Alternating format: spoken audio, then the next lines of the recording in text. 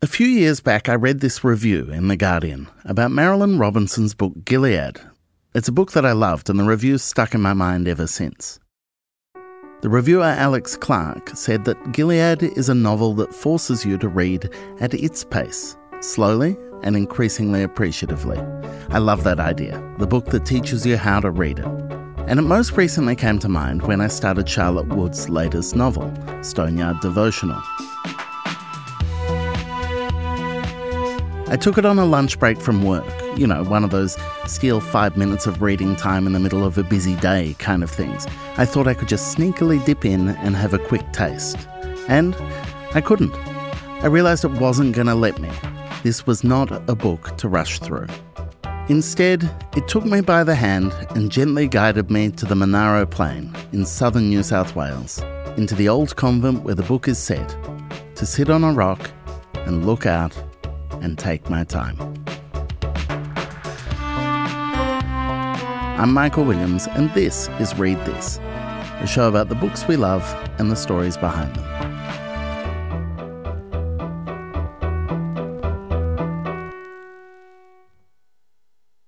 Stoneyard Devotional is a beautiful book about grief, about solitude, about what it means to live a good life and what we owe one another. Long-standing fans of Charlotte Wood will be thrilled. It's her 9th book, but it was her 2016 novel, The Natural Way of Things, which broke her out in a massive way. She won the Prime Minister's Award that year and the Stella Prize, and was an international bestseller. A stage adaptation of her follow-up, The Weekend, has just finished an acclaimed run at Sydney's Belvoir Theatre, and her last book before Stoneyard Devotional was a work of non-fiction called The Luminous Solution. It was all about creativity and the inner life, but it was also about the idea of resilience, of how we might marshal our strength to get through difficult times. It was a concept that was to have unfortunate, far-reaching resonances in Wood's own life in the months following its publication. Yeah, we had a big bomb go off in our family last year, which was that my older sister was diagnosed with breast cancer. She was the same age my mother was when she died of cancer. Then she, as big sisters do, said, right, everyone go off and have scans, which we did just to kind of please her, really. So 6 weeks after she was diagnosed, then I was found to have breast cancer, and then a week later my younger sister was also found to have it, where everyone's fine. I need to say that quite immediately. So I'd written a draft of the book, a very sparse first draft, and I got to the sort of penultimate scenes, the scenes that really, in terms of the story, end the book. And then I got up to go and do some grocery shopping, and while I was in the shops, the phone rang, and it was the breast screen people saying, you've got to come back and have more tests. So that was like, what? And, I think about that timing. I think if that hadn't, I don't know what would have happened to the book if I hadn't just done that morning. But anyway, the relevance of this to the novel is it was a psychic catastrophe more than physical catastrophe, because we had the best kind of cancer you can have and all of that. But the shock of it was so deep and so powerful for me anyway. And so then when I went back to revise the book, I'd already wanted to try and write a book that wasn't going to explain things and wasn't going to hold the reader's hand very tightly. And also, it was about grief and about my mother. And so then when I went back to it with this new experience, a shedding had taken place of trivial things, of unimportant things. And so I went back almost like a kind of skeleton going back into writing, but in a good way. It was with more of a commitment to a book where nothing extraneous was to remain in the book. Yeah. And I think it really helped give the book a depth that it might have started to have. But when I went back to it, it was with an understanding that we are mortal. Now, that sounds so silly because we all know that. But we also all walk around pretending we don't know that. And I understood from my experience that that was a rehearsal for me, and that it's going to come, hopefully when I'm 107. But how do you live a good life, a full life, while not turning away from the knowledge that we're going to die. That's what I wanted the book to sort of grapple with. You mentioned that the main character's mother is in no small part your own mother on the page. And I'm always reluctant when chatting to an author to ascribe autobiographical things to it. But I've been quite open about that. I mean, it is the most personal book that I've written. And I found myself wanting to write about my mother, who was quite an unusual person. She was very, very self-contained, is the words I always use to describe her. She had a deep kind of reserve and a need for privacy. I mean, and when I say privacy, it's a sort of emotional privacy, I guess. And the narrator respects that. You know, there's no sense that she thinks, oh, I wish she'd opened up to me or anything like that. But she's preoccupied with her mother and not her father, because she says, I knew my father. From the moment I was born, I knew my father, and I would never, if he'd lived a long time, I would never have known him better than I knew him, by the time he died. Whereas she said, I just could never know my mother in the same way, although there was no question that they loved each other, they trusted each other. But, when you're relatively young, when the parent dies, all of your grief initially is for yourself, of course. I'm now the age my mother was when she died. I'm 58. She died at 58. And now my grief is for her, for what she lost, what she never got to do, or the grandchildren she never got to meet. How old were you when she died? I was 29. So not a child by any means, but sort of still just undone by it, Your grief, well, speaking only for myself, it subsides, it lessens over time, but it doesn't go away, and it changes texture, and it kind of surges at certain times. There are things that you think, oh, God, I wish they were here for this. But also sometimes you're just overcome by it for no reason at all. One of the things the narrator talks about is this shame of still carrying this grief that she thinks she should be over. It's embarrassing to be stumbling around as a middle-aged woman still wanting your mummy. Do you think you're like her? No, I don't think I am. I think I'm a lot like my dad. I guess one of the propellers for the work is that sort of, that difference is a preoccupation. Because I'm not as private as she was, and I'm not as, she was a very kind woman, and who did do good acts in the world, like genuinely, practically. I think especially when you're young, people don't believe in genuinely kind people, And the narrator says it's always confused me that people seem to think that habitual kindness is some kind of mask or disguise or a lie. And she says, but it was true. She was. And my mother was. And in some ways maybe she could only do those sorts of kind things for people because she had a sort of separateness from people at the same time.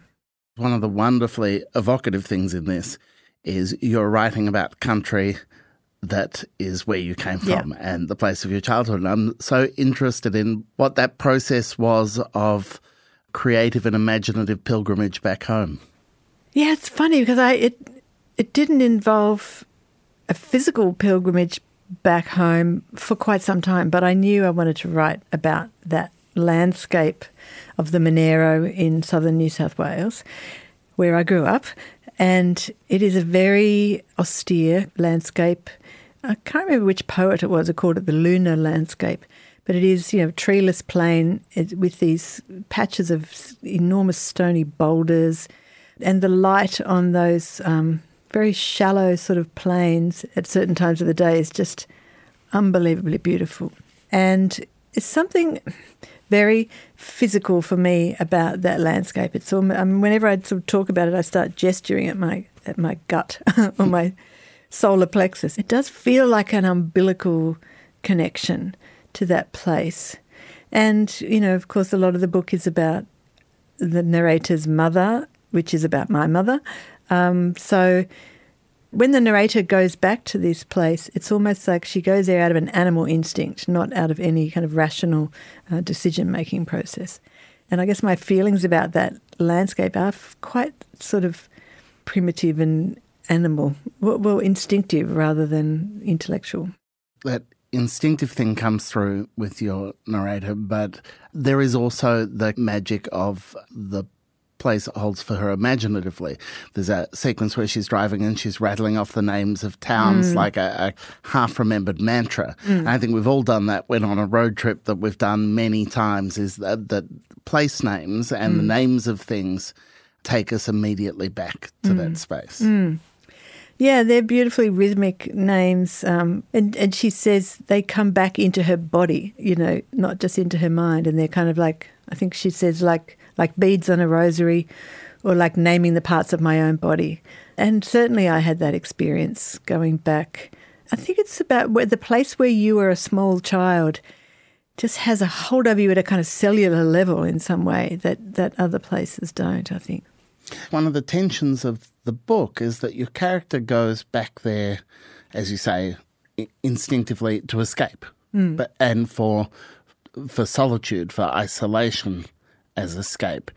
But she does so to a place where she's crowded in on all sides by association. It seems to me someone who genuinely wants to escape and go somewhere solitary goes away from the places where they have history.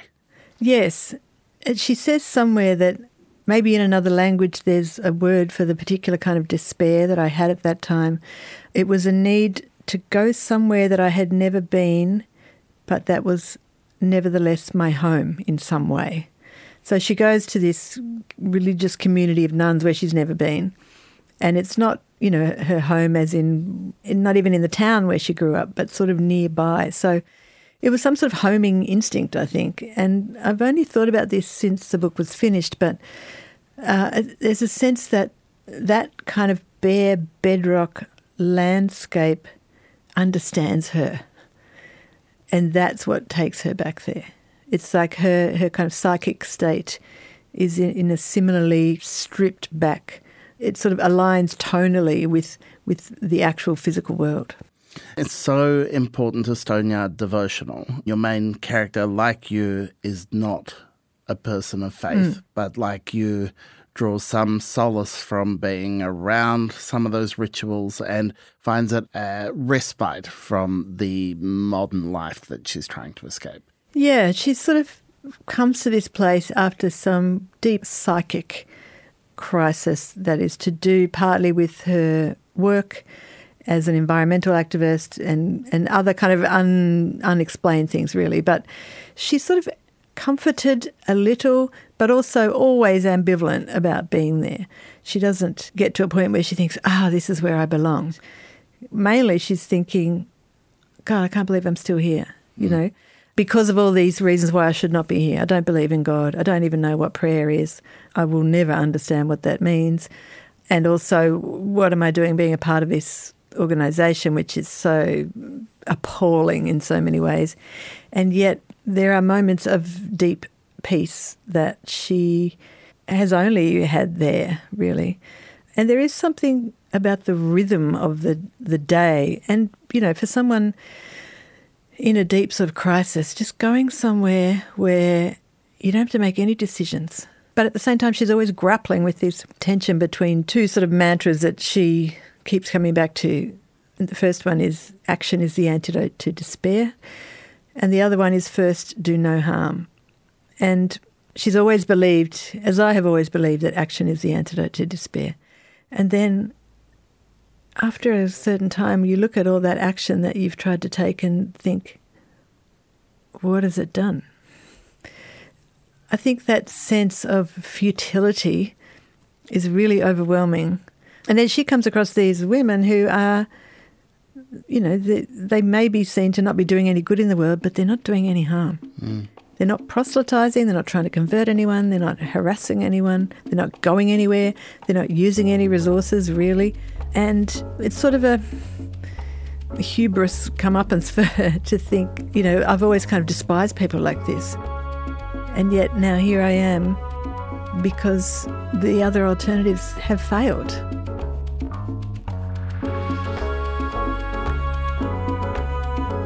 We'll be back in a minute.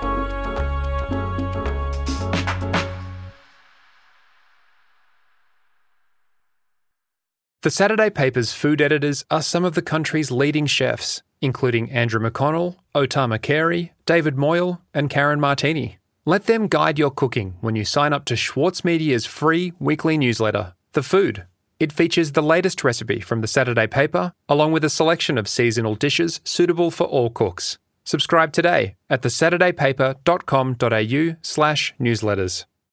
With award-winning news coverage and reviews, the Saturday paper is essential reading for everybody. For a limited time, subscribe to a year of our quality, independent journalism, and you'll receive the Saturday paper's stainless steel coffee cup, made in collaboration with Fresco, for free. Subscribe from just $2.10 a week. Simply visit thesaturdaypaper.com.au/offer. The Saturday Paper. No hot takes. The idea of action being the antidote to despair, for you, for your career, that action has taken the form of creation. It's taken the form of making and leaving the world palpably, discernibly better for the thing that you've made. That creative practice seems to me to be at the heart for you. You don't give that same comfort to your character in this book. No. I mean, I feel like my creative practice has a palpable benefit for me. I would never presume to think it had any benefit for anyone else beyond that. I mean, of course, I love it when people are affected by my work or whatever, but I don't see that as helping make the world a better place, to be honest. I do feel that art is a place to turn when everything is in such dire states. Then sometimes the stillness of art actually is what can sort of calm me. And I guess I'm talking about visual art as well as literature. There is something enduring about art. I mean, I would turn to art over a church any day. But as for, contributing to the greater good, I would never suggest that my art has contributed. That's what the podcast interviewer's role is to, well, you don't have to claim that for yourself. Presume away then. I'll presume. But no, I'm glad you make that distinction that you can receive that benefit from art. I really believe this in an almost religious way, that making something delivers serious benefit to the maker. And it might be making a cake, it might be making a garden, but the act of making, it does good, and I don't know about in some sort of metaphysical way of whether putting something good into the world has any benefit beyond the actual thing itself. The question that Stoneyard Devotional asks, I think in really interesting ways, is what we owe to one another. And I think if we're not having that conversation, then we're the poorer for it. Again, not trying to make great claims for the outcome of it, but we have to have these things we make that allow us to ask those questions, I think. Well, writing is asking questions. I mean, when I write fiction, it's usually to do with some question that I have about how to be, and clearly an obsession of mine that I never kind of realise until it's done. It's like, oh, there it is again, this idea of how to live with other people that you haven't chosen to live with. The natural way of things, girls were all incarcerated together. The women in The Weekend did choose to be together, but they sort of almost were there by duty more than anything else. And this one, she's there having to live a life that is quite restrictive, but the thing that really drives her nuts is the other people. It's very relatable. I mean, that's the main crisis ever. Hell is other people. It always has well been. And truly. But we have to figure out ways to live with each other with some kind of... I mean, I don't want to sound like I have any answers to this, because I absolutely don't, and the book doesn't. But it's an exploration of forgiveness and what it means and who gets to forgive and when is it too late to forgive or be forgiven. I'm really interested in thinking about those things myself, and I don't usually come to any conclusions, but that propels the making of the book, I guess.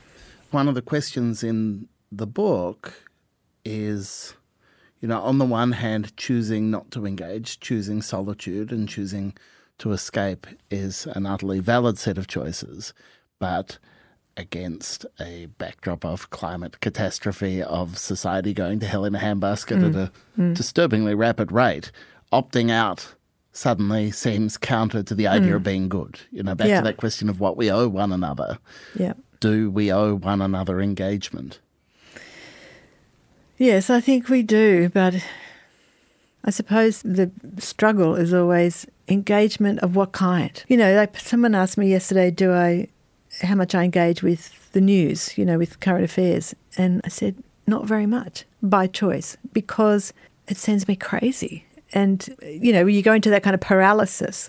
If I watched 4 news bulletins a day about what's happening in the world right now, would that lead me to take any more action to do something? No, it would not.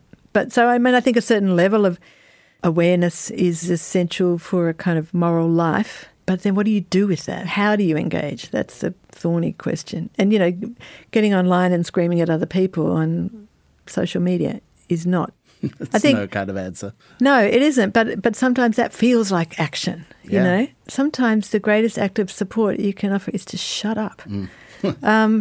And, restraint is not something we think about very much as a way of being an ethical person, of behaving ethically. But I think it's kind of underrated. You say in many ways it's your most personal book, which is hardly surprising given the year you've had. Is this the new way of things for you? Like, for the foreseeable future, is your relationship with your own creativity, your own storytelling irreparably changed?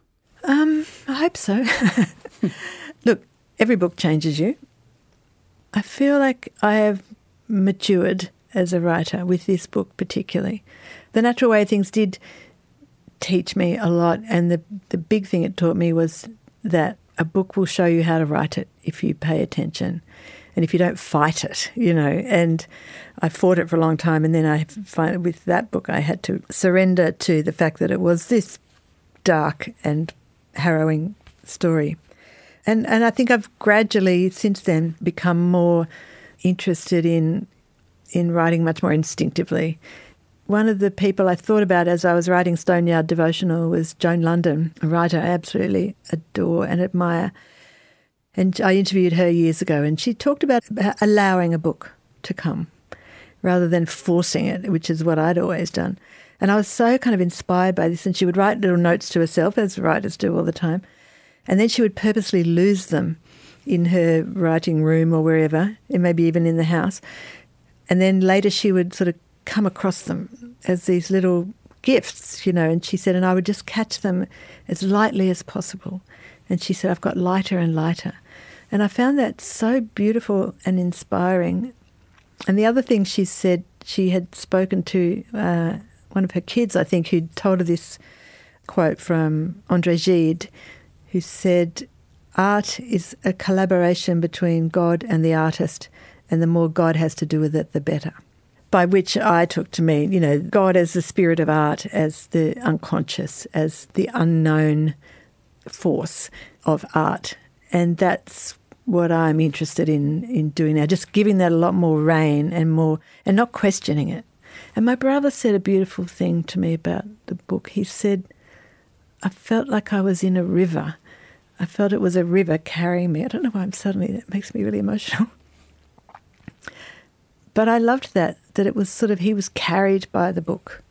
If anybody else feels that way, it's because of trusting that your art instinct is doing the work for you, and you have that instinct to put two quite strange things next to each other, put a mouse plague in the middle of a nunnery, or to, put these strange things together, and that it makes sense without you having to make sense of it, if that makes sense.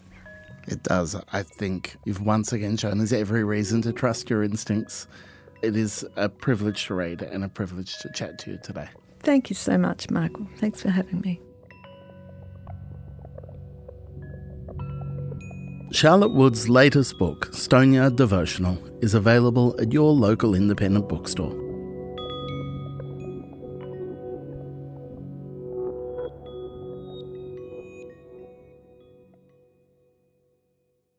As a 7am listener, you value the story behind the headlines. That's why you should read Post, a free daily newsletter bringing you the top 5 news stories of the day, summarising each of their key points. Sign up at thesaturdaypaper.com.au/newsletters. Before we go, I wanted to tell you what I've been reading this week. The Wren is Irish writer Anne Enright at her savage best. It's the story of an unhappy family, but more than that, it's a portrait of a particular type of smug, self-satisfied literary great and the wreckage they leave behind. So good. And if you're a Read This aficionado, you don't need me to tell you this, but don't walk to your nearest independent bookshop for the new Tony Birch novel. It's called Women and Children. Way back in episode 3, Tony generously shared his memories of his grandmother Alma with us, and the generations of women in Tony's life are indelibly a factor in this gorgeous new book. Read it, then go back and listen to his episode all over again. You can find these books and all the others we mentioned at your favourite independent bookstore. Or if you want to listen to them as audiobooks, head to the Read This reading room on Apple Books at apple.co/readthis.